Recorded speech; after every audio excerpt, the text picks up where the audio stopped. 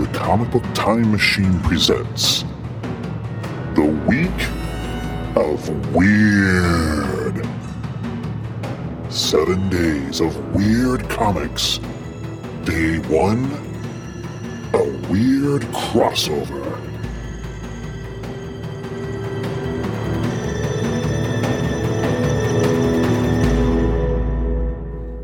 Hello and welcome to the first day of the week of weird. And what is the week of weird? Well, as I said in the credits there, it's 7 days in a row of podcasting about weird comics.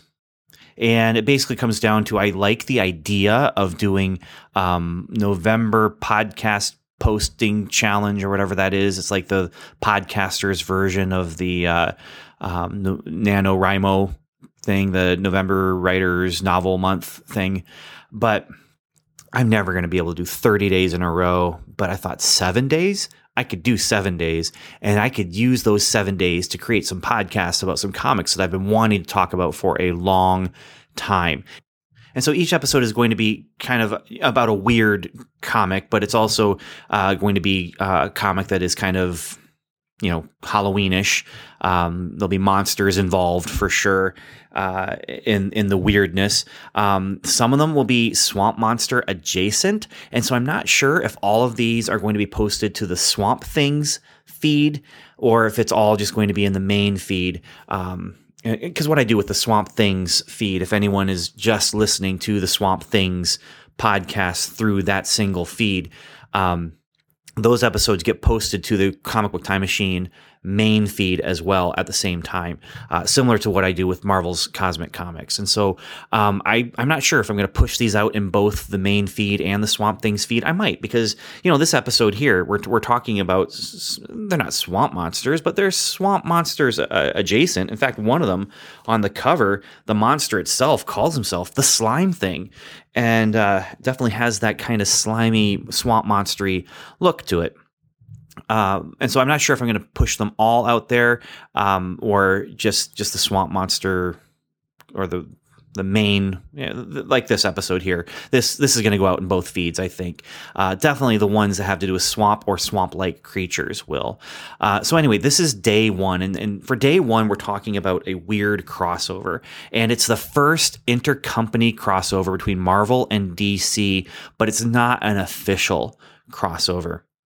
And not only is that enough to make this kind of a weird thing to talk about, it is enough. I mean, that's all I'm looking for, is something that just makes it out of the ordinary and then has something to do with something that could be considered either scary or spooky, or it's intended to be scary or spooky, or it's intended to make you think about things that are scary or spooky. Because I know I have something coming up that, it's not scary, but it's definitely referencing all those scary kind of things. And yeah, I mean, actually it takes a lot for a comic book to be scary anyway. So, but this crossover has a weirdness to it that just gets me. And I'm so glad I have these comics in my collection. And I'm so glad that I discovered somewhere online at some blog post somewhere, I discovered this crossover between Marvel and DC.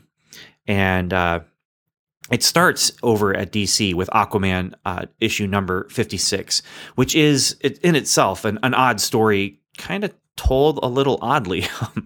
But the cover it's got Aquaman flying through the air over the city of Detroit.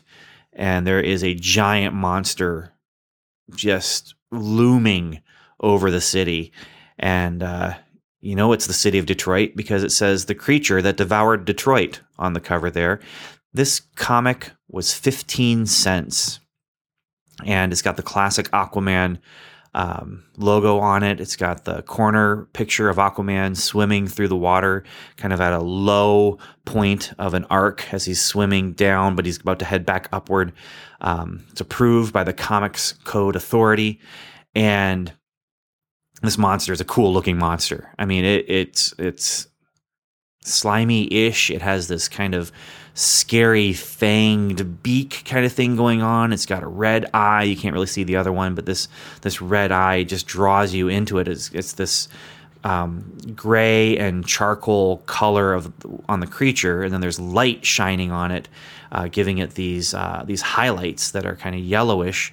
But that eye then is in the middle of this darkness, this red glowing eye, and Aquaman looks pretty intense as he is speeding through the air, flying toward this creature. And I don't know why he is flying, but the comic cover looks cool, and definitely feels to me like this would fit in I used to do cool comic covers, blog posts for my blogger blog that I used to do, and also for Strangers and Aliens, one of the other podcasts I do. And this is definitely a cool comic cover, but I just can't get over the way, Aquaman's flying through the air. Now, hey, I mean, I used to think Aquaman could fly because at the beginning of Super Friends, he's flying through the air with Superman and Wonder Woman, but here he's speeding through the air at this beast, and he looks determined, like he's got to take care of things. He's got to take care of business here, and he's going to stop this creature from devouring Detroit. But the way that the creature is devouring Detroit inside the issue is a little different than what they are kind of promising on the cover here. So cover date is March-April 71. The on sale date, according to Mike's Amazing World of Comics, is January 5th, 1971. Cover price, like I said, 15 cents, man, 15 cents. And that's one of the bad things about the comic book time machine, is that you get to look back in time at these comics that just, this would be a $4 comic today. Then again, 15 cents would be a week's allowance. And so, I mean, maybe, I don't know, the exchange rate, is that what they call it? Professor Allen, is it the exchange rate between, the inflation or whatever it is? I don't know, 1971 dollars versus 2018 dollars, is 15 cents equal to $4? I'm not going to look it up. But what I am going to say is I have a feeling that 15 cents in 1971 allowance dollars is probably pretty equal to $5 in 2018 allowance dollars. That weekly allowance you get for not doing your chores, but hopefully you're still going to get it anyway, even though you didn't do the chores from the chart that you were supposed to do. Not that I ever did that. I didn't do it. I had the chore chart, but I didn't do the chores on the chart. I wasn't a great responsible kid when I was in second and third grade. But anyway, this comic cover looks great. It's a great comic cover. The story is written by Steve Skeets, and Jim Aparo does the artwork. And I'll just say this too. Inside, there's some really great artwork here. There's some great caricature looking kind of characters in this. But then you also have your regular comic book kind of jaw-lined characters.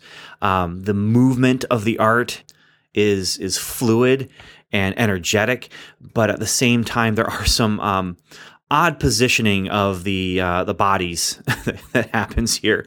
But they are dynamic, and so while they may not be anatomically correct, as far as, just the length of, say, the leg bones and the way that the leg curves sometimes instead of bends, it's still, even when it doesn't look right, it looks right in kind of that. It reminds me of Aeon Flux, the MTV animated series, where you had these really odd shaped bodies, but they all worked and they were kind of fluid and they moved.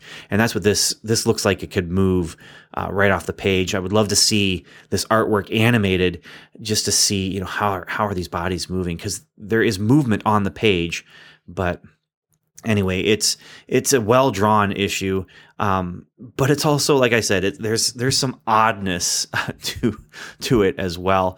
The story opens with 3 pages of an arguing couple. They're just kind of that married couple that they live in their apartment, and she's yelling at him from the kitchen. He's yelling at her from the living room, and he's trying to just watch TV while she's trying to, get things done. And she's, she's not happy with him. He's not happy with her. He's not happy with anything.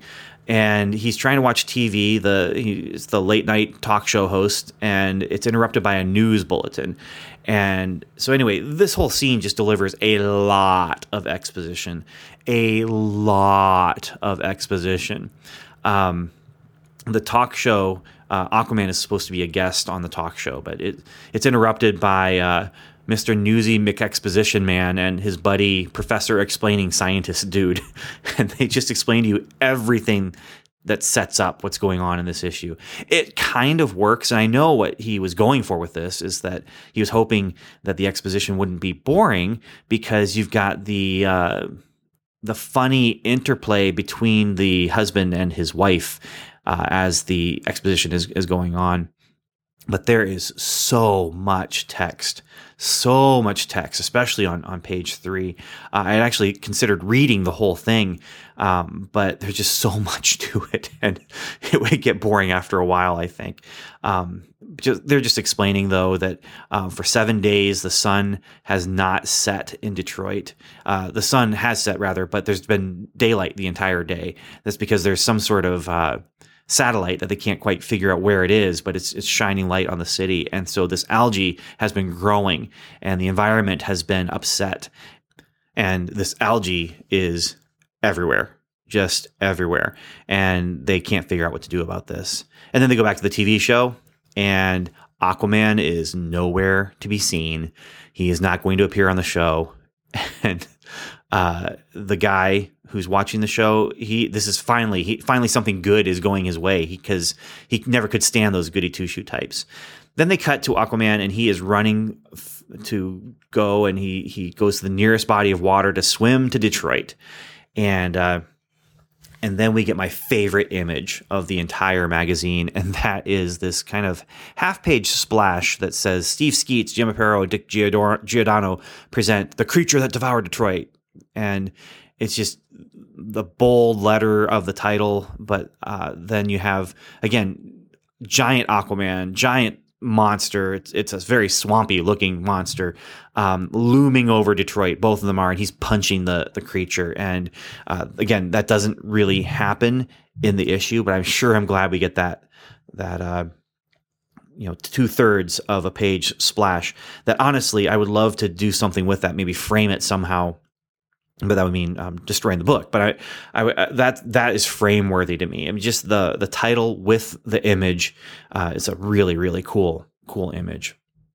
But the story itself, then, we're past all of the exposition, and Aquaman, he is running into battle, getting ready to do what he's going to do. He's going to investigate. He is going to find out what's going on. He is going to help the people of Detroit, because that's what he does, because he's a superhero. We're also introduced to another superhero named the Crusader, and this is a vigilante who is closing in on a car theft ring. And basically, he's Batman in bright orange, and he's a rich guy with no powers, although his secret identity is Don Powers. How ironic, and that's where this whole comic, this whole issue, seems like there's definitely some sort of satirical stuff going on. And, from the opening 3 pages with the man and his wife, to Don Powers being a superhero guy who has no powers. But Don Powers is a friend of Aquaman's, and he used to be a police scientist, and now he's running a really high-tech investigation company. And so when Aquaman arrives and starts his investigation, he's looking for his buddy Don. And when he finally finds his buddy Don, Don lets it slip just casually as they're talking that he's the one responsible for putting the satellite in the sky that is shining sunlight on Detroit all day long. And Aquaman loses it on him. He goes off on his old buddy with the fury of 1,000 Facebook political commentators. And as he flies off the handle, he's just going to go and destroy that satellite right now. And he gets violent with them at first, like they go to stop him, but he's just going to go through this door. He uses he's very tricky with them. He's like, I'm going to turn this off and I'm going to go through that door. And then, no, you look like you don't want me to go through that door. I knew it. So that's actually the door that I am going to go to. And they try and stop him. He punches them. I mean, he's brutal. I mean, this is a guy who's one of the strongest men, to walk the face of the earth. And he's punching regular humans in the face because they put their hands on his arms to stop him from going through a door to hit the self-destruct button that he knows is behind that door to destroy this satellite. And they knock him on the top of the head and they then drop him off on a park bench because Don, I mean, he doesn't want to hurt his friend. He's just going to have him, drop him off at the park bench. So this really surprised me, actually, where the reaction, it was just kind of the way he just snaps and just goes crazy. And he's not going to go, get the rest of the JLA to take down the satellite. I can't remember where they are at this point in time, if they're on the moon or if they're in the mountain or if they're in the satellite. I'm not as well versed in that era of the DC lore, but he just plans to go through the door that they don't want him to go through, and he's just going to self-destruct that satellite right then, right there. No plan. I mean, the whole thing's just a little bit silly. I mean, he's assuming a lot. Of course, he turns out that he's right. The self-destruct button is behind that door.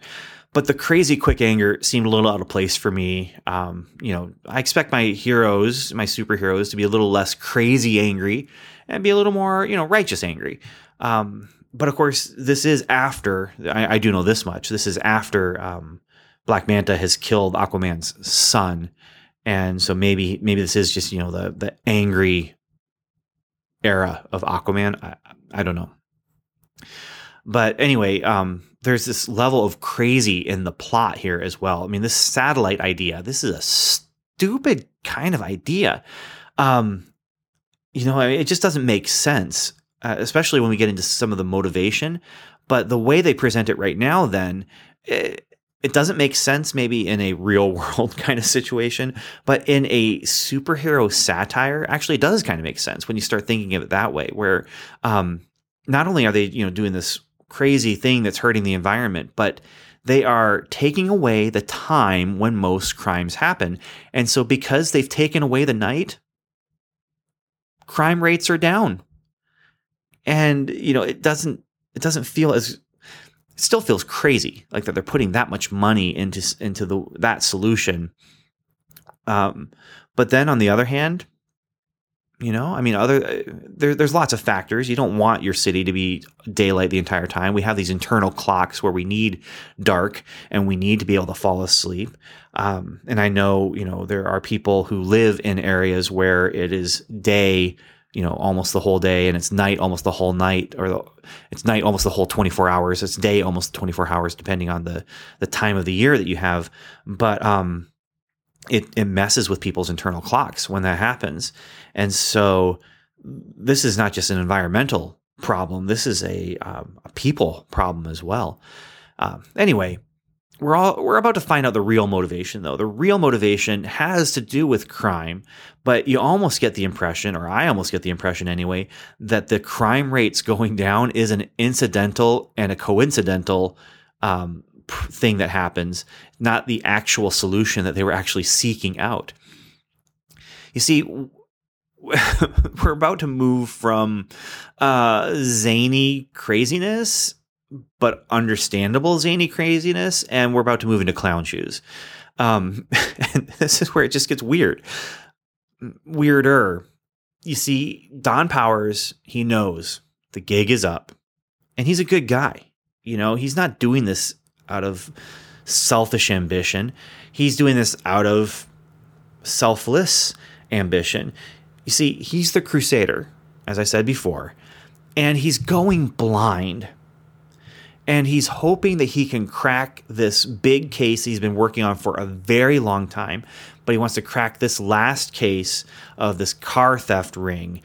And he wants to do it before he goes blind. And now he has an even shorter time period.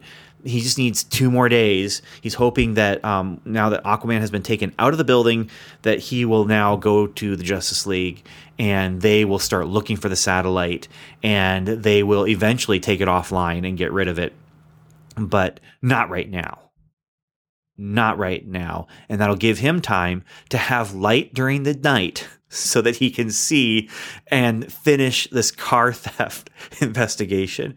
So I guess, again, I mean, if you're looking at this from a satire point of view, this is a great satire on Batman and on, vigilante justice and the whole idea of, I'm just going to do this thing. Doesn't matter what the law says, doesn't matter what the law does. I'm going to do this crazy thing, and the consequences, don't care. I'm just going to take care of crime. And so the ideas that are happening here, they feel like they'd be very much at home in, say, The Tick or something like that. In mainstream Aquaman, actual, continuity, it feels a little odd. It feels a little, like I said, clown shoes. But the guy, the way he gets around is by jumping across buildings, from building to building in Detroit. And this thing is only going to take him a couple days. He's got to get to work now, and he's going to finish that criminal investigation. We cut away from him jumping from building to building to Aquaman waking up. And he wakes up, he fights an algae creature and saves a girl from this creature that's going to kind of envelop her, suck her into the algae and into the water. And he gets her out, and then he sounds the alarm for everyone to get out of there, get out of the city, pack up your stuff, get out now, because we've got a giant blob, basically. I mean, it's kind of the blob idea, just kind of coming in. It has some sort of sentience. It has autonomy of movement, and it is not going to be good if you get caught in the algae, because it's alive. And it's not just alive in the sense that a plant is alive. It's alive in the sense that it can do things that algae is not supposed to be able to do. And unfortunately, his telepathy does not work on plants. And so that's a problem also. And so, it's a hopeless situation. So he wants to go take out the satellite quickly. And so Crusader is kind of counting on Aquaman, doing things a little more sanely. But Aquaman is just like, no, I'm going to take care of this, and now I'm going to go back. But he sees a crowd gathering nearby, and so he's not sure what's going on, doesn't know if he should take the time to check it out. But he goes ahead and does it. And there's the Crusader dead on the ground. He's just dead. Turns out off page, he tripped over some wires that were right there in plain sight, but no one knew that the guy was losing his sight. And so that's a problem. And because he was losing his sight, well, he trips over some wires as he's jumping over buildings. And it's confusing to Aquaman. And it always bugs me a little bit in stories when things like this happen, where the main characters are never going to know what really happened. And it bugs me, not because it's bad storytelling. It bugs me because I find myself identifying with the main character, and I'm like, I want this character to know the stuff that I know. So Aquaman, he is confused. Like, what is his friend doing, and why did he create the satellite? And we know Aquaman never will know.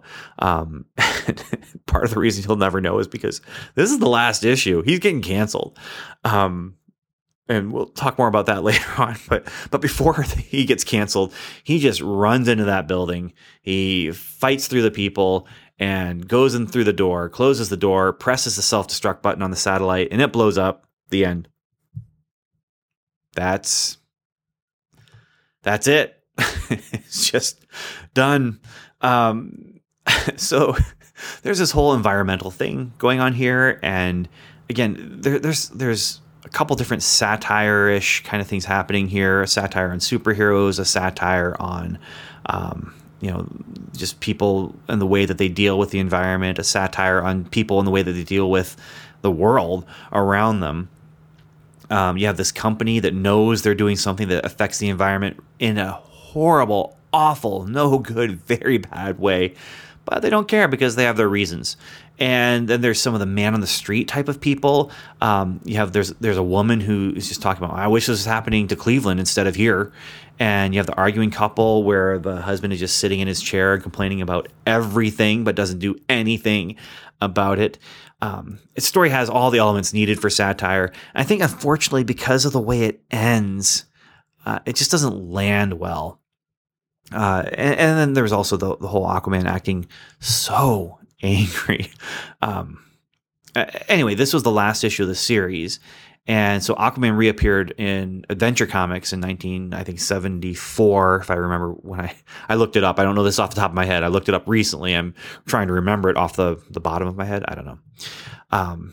And there was supposed to be follow-up. There was supposed to be another issue where Aquaman, in going and fighting against the algae, was going to lose his powers. Now, I say that I saw that on one blog with no source, so I just don't know what the follow-up would have been. But instead, so far as I can tell, Aquaman went on to have other adventures in other magazines, but this story wasn't picked up and finished the way Skeets planned it to be finished. And so, as it is, the story just ends really abruptly. And because of that abrupt ending, there's just this, to me, this feeling of it's unsatisfying, and all the loose ends are there. You know, there's the algae, and then there's the whole Don Powers thing, and none of them get tied up. And you know, the ending honestly reminds me a little bit, more than a little bit, of Beneath the Planet of the Apes, the second Planet of the Apes from the original quintology. From the original Planet of the Apes 5 movies, the second one ends where it's just a guy hits a button and boom, and then the narrator says, and now the story is done. And I'm saying it that way because I don't want to give away too much, but I mean, this is a very old movie. So, you know, you need to see these movies, and the twist endings and the twists and, you know, all those things are really, really neat. But for here, he just blows up that satellite, and then, you know, we would find out what happens with the algae in the next issue. We don't get that. However, Steve Skeets did write a sequel. And here's where things continue to get weird. The sequel was at Marvel. And so Steve Skeets is working at Marvel, and he ends up working on their Submariner title. This is issue number 72 that we're looking at, and the writer is Steve Skeets, the penciler is Dan Adkins, the inker is Vince Colletta, and letterer is Artie Simek. And cover date September 1974. On sale date is June 18, 1974. Cover price, we've gone up 10 cents in 3 years. It's 25 cents. And so Skeets' run on Submariner wasn't very long. He was picking up after Steve Gerber ran for a handful of issues. Side note, Steve Gerber in 1973-74 wrote a handful of Submariner issues. I have to find those. I don't know if they're collected somewhere or what, but I did not know this. I just didn't know. And I really, really, really want to see, what did he write? What did he write for Submariner during that time? So anyway, Marv Wolfman took over for a couple issues, I think two issues after Steve Gerber. And then Steve Skeets took over the title for 18 pages. He got one issue, and then Submariner was canceled. Now, Aquaman was canceled, but then the character moved over to Adventure Comics, and then they picked up the numbering with number 57 a few years later. Submariner, after this was canceled, he moved over to I think it was Supervillain Team Up, which actually is a really kind of fun run where Doctor Doom and Submariner and other villains are teaming up together to do their evil, nefarious deeds. I liked it a lot. I used to have the Essential Collection, and I believe I sold it on eBay during one of those many times where I'm like, if I sell some things on eBay, it would help us pay some bills. And so that was one that got sacrificed to the bill gods.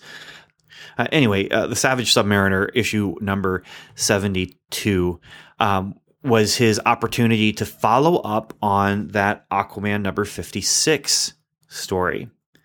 What is interesting to me is that he chose to follow up on the story not by picking up on any of the loose ends from the previous story, like the algae monster that just never got taken care of. Instead, we have in this issue, this Marvel comic issue, we have Aquaman's hand hit the self-destruct button and the satellite blows up.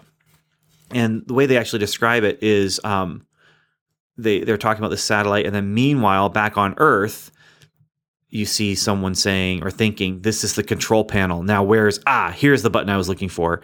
And the hand touches the destruct button, and it says destruct right over this big red button. And this is where you get the Doofenshmirtz thing here, where he puts a self-destruct switch on every one of his inventions. Why would you do that? I just don't see NASA is going to put a self-destruct button on all of our satellites that are up there.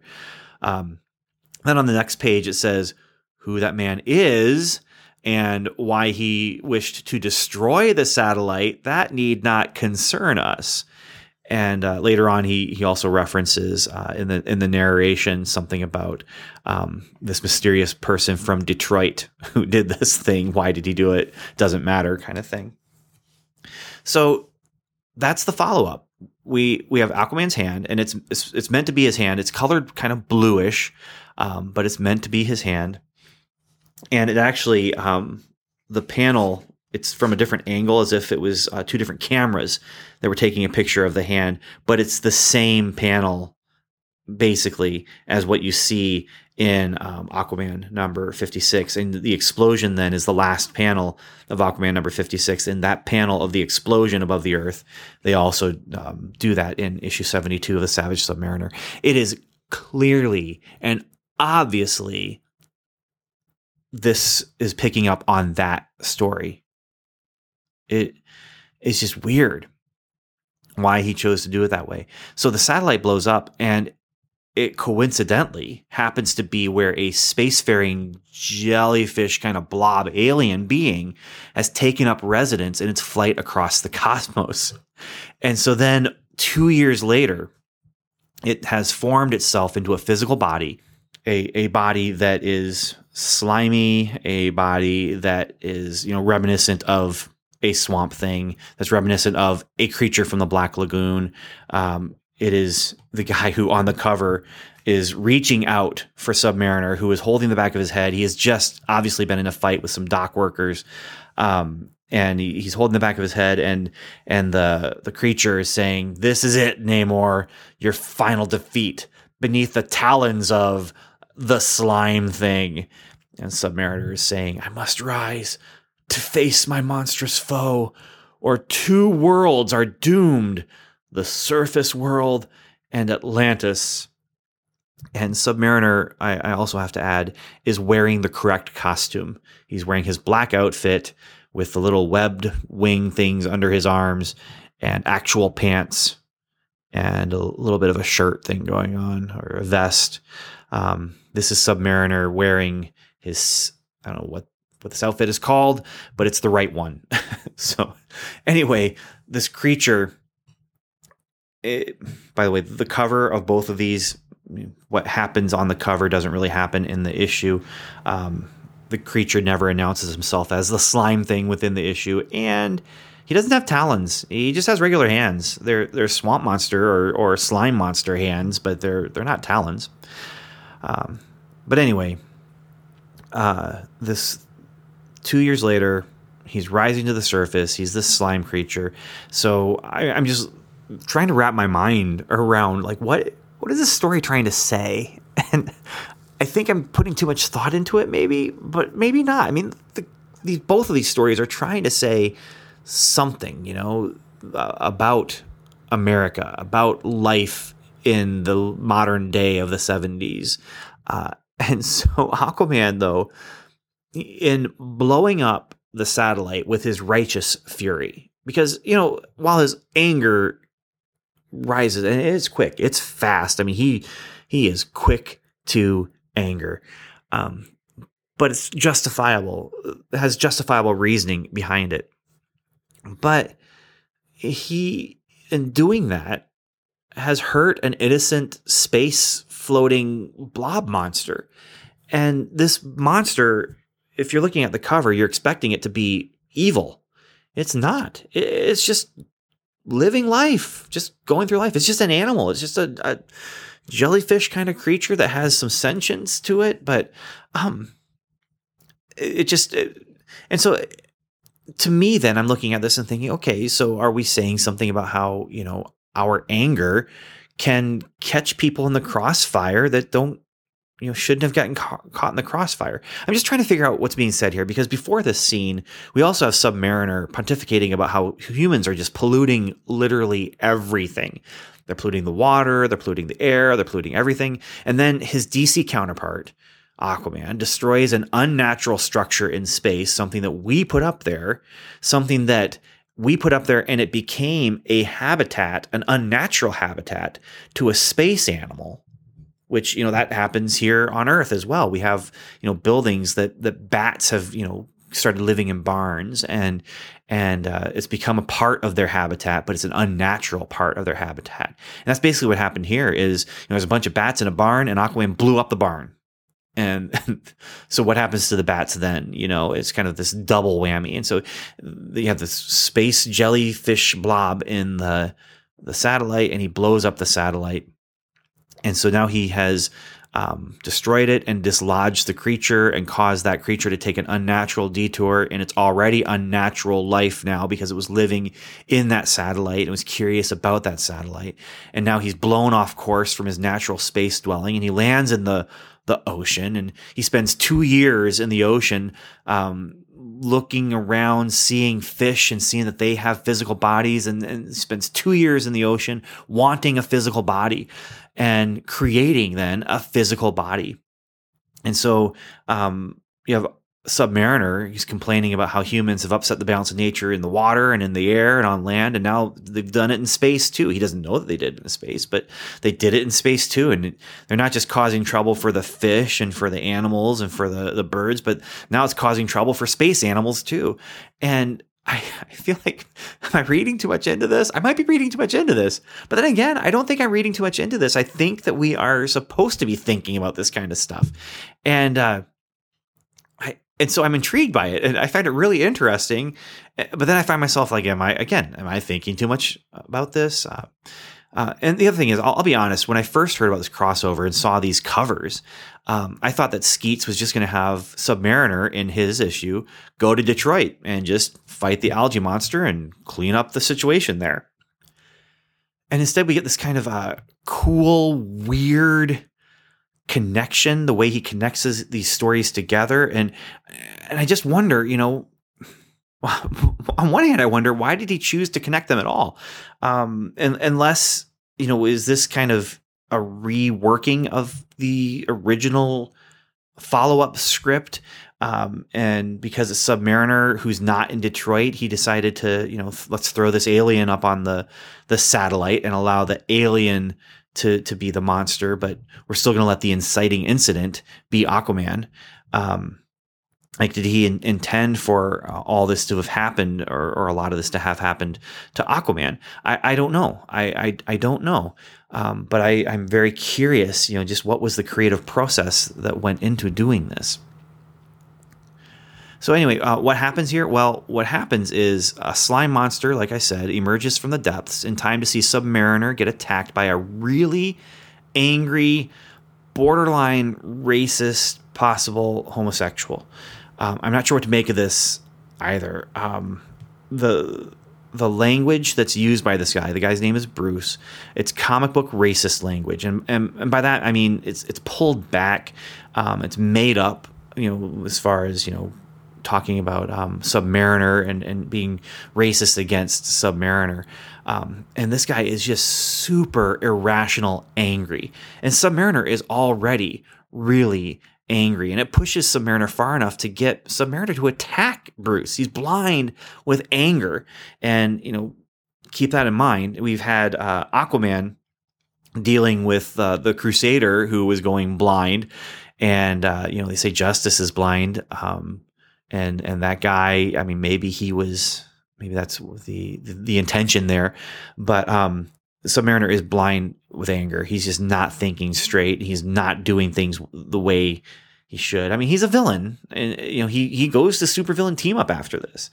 He's angry, but he's also attacking someone that is supposedly not a match for him, but then he totally is. Like, this guy, Bruce, he totally holds his own in the fight against Submariner. He kicks Submariner in the head, this giant roundhouse kick, and it's just, I'm not sure what the intention is here as well.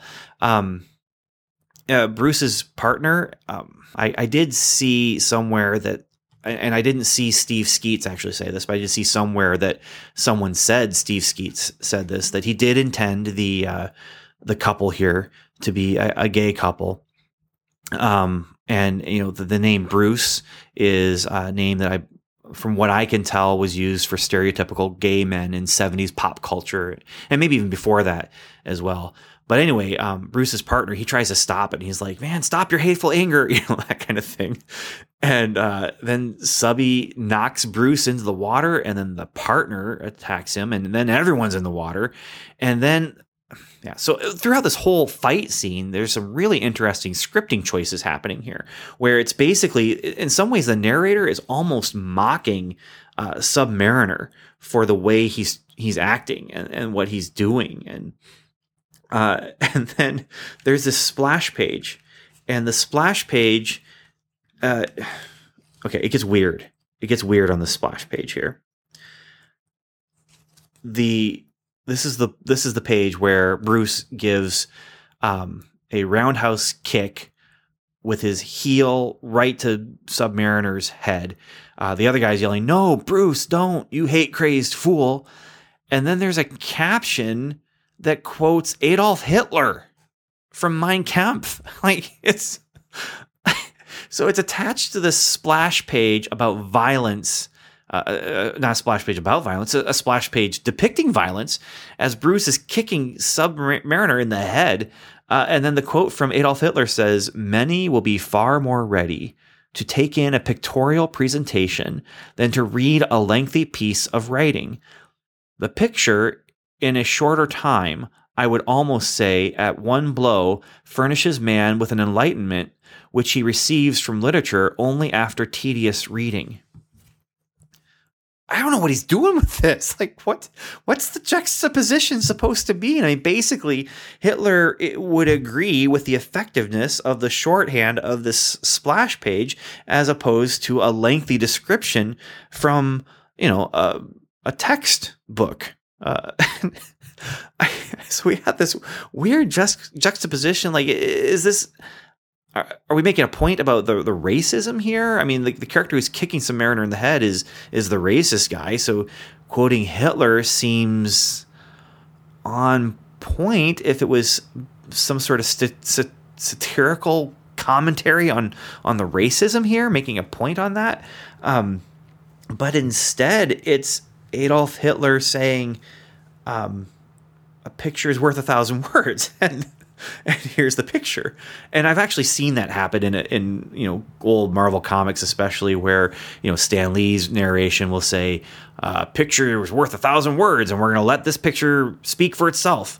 Even though just by commenting on it like that, you're not letting it speak for itself. But I don't get it. It's odd. It's weird. And so it fits in the week of weird. I find it weird to have, to use any kind of quote from Adolf Hitler that supports what you're doing and how you're doing it. And I don't know. I don't know. This book's all over the place. Anyway, underwater, Bruce gets saved by his friend while Submariner gets in a battle with the monster. And his rage just grows and grows. And after he gets in some really good blows, the monster makes him literally blind. And so this is where I wonder, I don't know about the, Bruce and the couple there, but was this the intention for the Aquaman follow-up? Would Aquaman's fight with the algae have gone a lot like this, where he is getting more and more angry and losing his telepathy and his powers, but keeps fighting because he's angry, and he shouldn't be fighting the creature the way he's fighting it? Because that's the whole point here, is that Submariner fights this creature. He should not be fighting this creature. The narrator is saying he should not be fighting this creature. And so I wonder, is this what Skeets was trying to do with Aquaman, or was making this connection between the two books just a fun thing to do because Skeets was getting his chance, to now write Submariner after he wrote Aquaman for DC? Anyway, the elements are here for satire, and it works much better in here, I think, than in Aquaman. It feels like it's targeting superhero comics and maybe, using the Adolf Hitler line. But it's also, like I said, kind of almost mocking Submariner, as it's saying, why are you fighting? That kind of thing. Why do you continue to punch this monster that did nothing? And then as he goes into this mad rage, he's beating up these people who don't deserve the beating they received. And that's, and Bruce throws the first blow, I guess, when it comes to the fight. Submariner is not the first person to attack and get physical with the violence. Bruce calls him fish face. Bruce calls him half-breed, and then Submariner loses it on him, much the same way Aquaman loses it on the Don Powers and his friends there. But he goes into this rage, and he hurts Bruce. I mean, he could have killed Bruce, honestly. In fact, there's a panel where I thought Bruce was dead, and it's, again, kind of satirical. Bruce is sinking into the water, and on the way down, it says, "Death be not loud." And I love that little element there. And the creature is just watching this all, taking this all in, and then as they come in contact, Submariner's like, "Oh, there's a monster. Okay, I'm going to fight it." And so he does. But now the monster then does, kind of magically, with whatever powers the creature has, makes Submariner literally blind, but the fight does not stop. And so then we get one of the most absurd moments in mainstream comics. This happens. This is in Marvel 616 continuity. And I love it. I love it. Submariner grapples with the slime thing, and then his head is down. The slime thing is standing kind of in front of him and taller than him. And Submariner just throws his head back and gives him kind of the headbutt to end all headbutts, although it's not really a headbutt because it's not the forehead. So I'm not sure what you call a headbutt when you use the back of your head, but he brings his head up into the creature's chin and just literally pops the alien head right off the slime body and just sends that alien head back up into space where it came from. And then the creature flies away through space and leaves behind the blind Submariner. And then we get page 30. Get Submariner, and he's down on his knees, almost a whole page, whole splash. It's 2/3, maybe 3/4, but it's vertical. So the other panel on this page is also vertical. It's the whole height of the page, but it's just 1/4 of the page.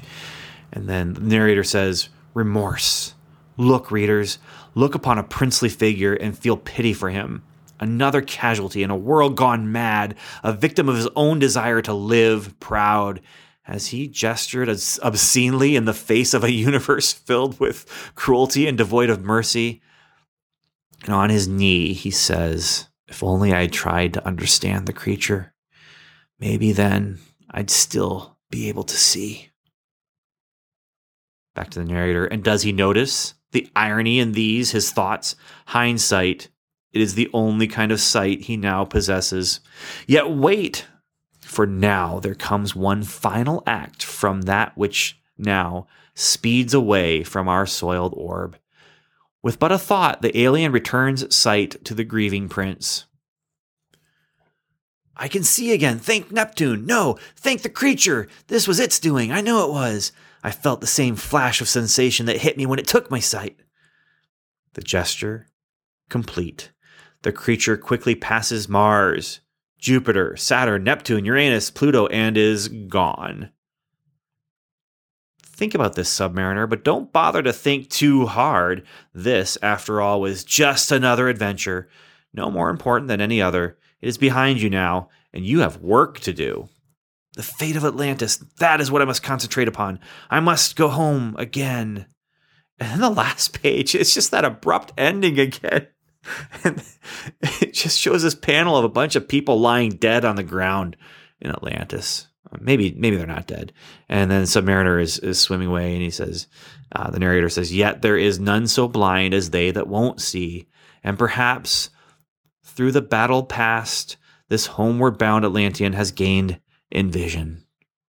And then Submariner ends the book by saying, "I have learned a lesson this day, a lesson that will live with me forever." And so that's the end. And I can't help but feeling that this is maybe a satire of comics and TV. You know, you have that caption where it's like, yeah, it's just another adventure, no more important than any other, don't think too hard about it. So yeah, overall, with all the absurdity that's involved in these two issues, and maybe because of the absurdity, I love having these two comics in my collection, and I really enjoy both of these. And there's clearly a very skillful pen going into both of these. There's just this kind of oddness to me where like, what is trying to be said here? Like, I can't tell if this is making fun of Bruce and his partner, or if this is, the final thing with them is just they're going to walk off together and, phew, man, I don't believe this night. I don't want to believe it. I just want to get out of here. Let's go back to my pad and have a few drinks. I just bought a new professional wrestling magazine. And like, I can't tell if they're meant to be a satire going on about them as well, or if it is meant to say, hey, these guys have a relationship. These guys care about each other. I don't know. I just don't know. But that aside, the whole, the monster itself, and then the way he dispatches the monster and just pops his head off with his own head and just knocks it up high enough that the thing can go back into space. Yeah, I like it. I like it a lot. I just wish the connective tissue between the two of them was just a little bit stronger, and that monster creature, instead of being, just this random creature, could actually be, the algae from the Aquaman thing. And if I were to do it different, if I were to do it, I probably wouldn't think to do that. But with hindsight, which is really the only vision I have right now, I would try and figure out a way. I just think it'd be cool. And don't get me wrong, I do think it is cool. I love this, I love the crossover. I love the absurdity of some of the moments of both of these comics. There's the absurdity of the Crusader.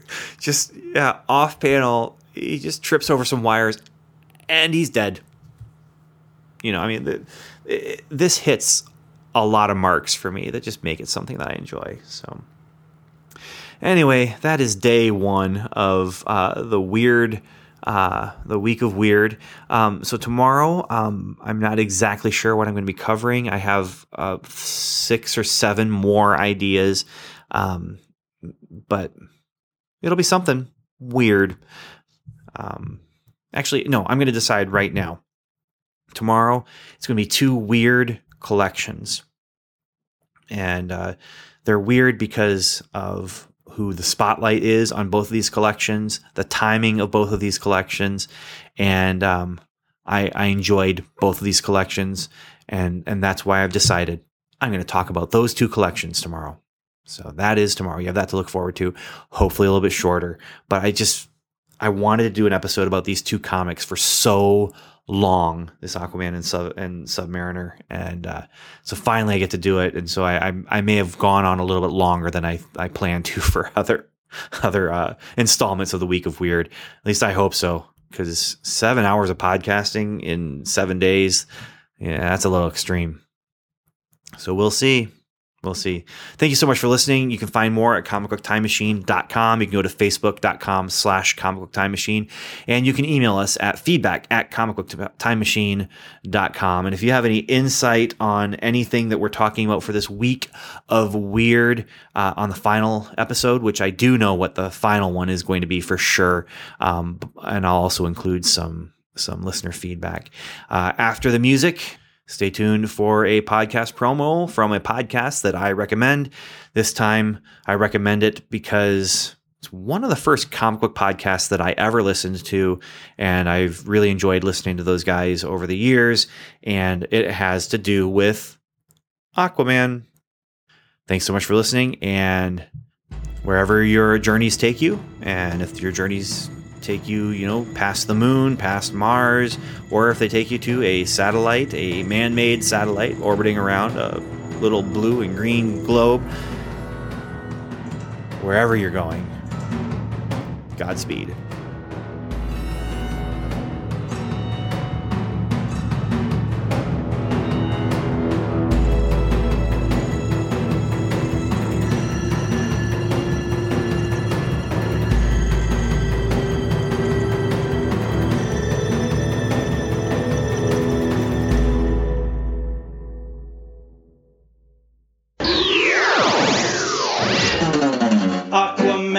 Firestorm, fighting crime together, soak 'em down or burn 'em up. No one does it better. Whenever you find trouble, they'll always be there to catch them in a bubble or even torch their hair.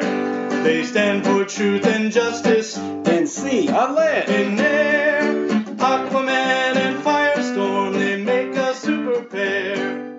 The Fire and Water Podcast, celebrating Aquaman, King of the Seven Seas, and Firestorm, the Nuclear Man. Available at Fire and Water Podcast, Aquaman Shrine, Firestorm Fan, and on iTunes and Stitcher. I'm one of your hosts, the Irredeemable Shag, here to talk about Firestorm. Along with me is my co-host Rob Kelly, here to talk about some guy that talks to fish. Really? You're going to pull this crap during the promo? It's bad enough I have to put up with your shenanigans every...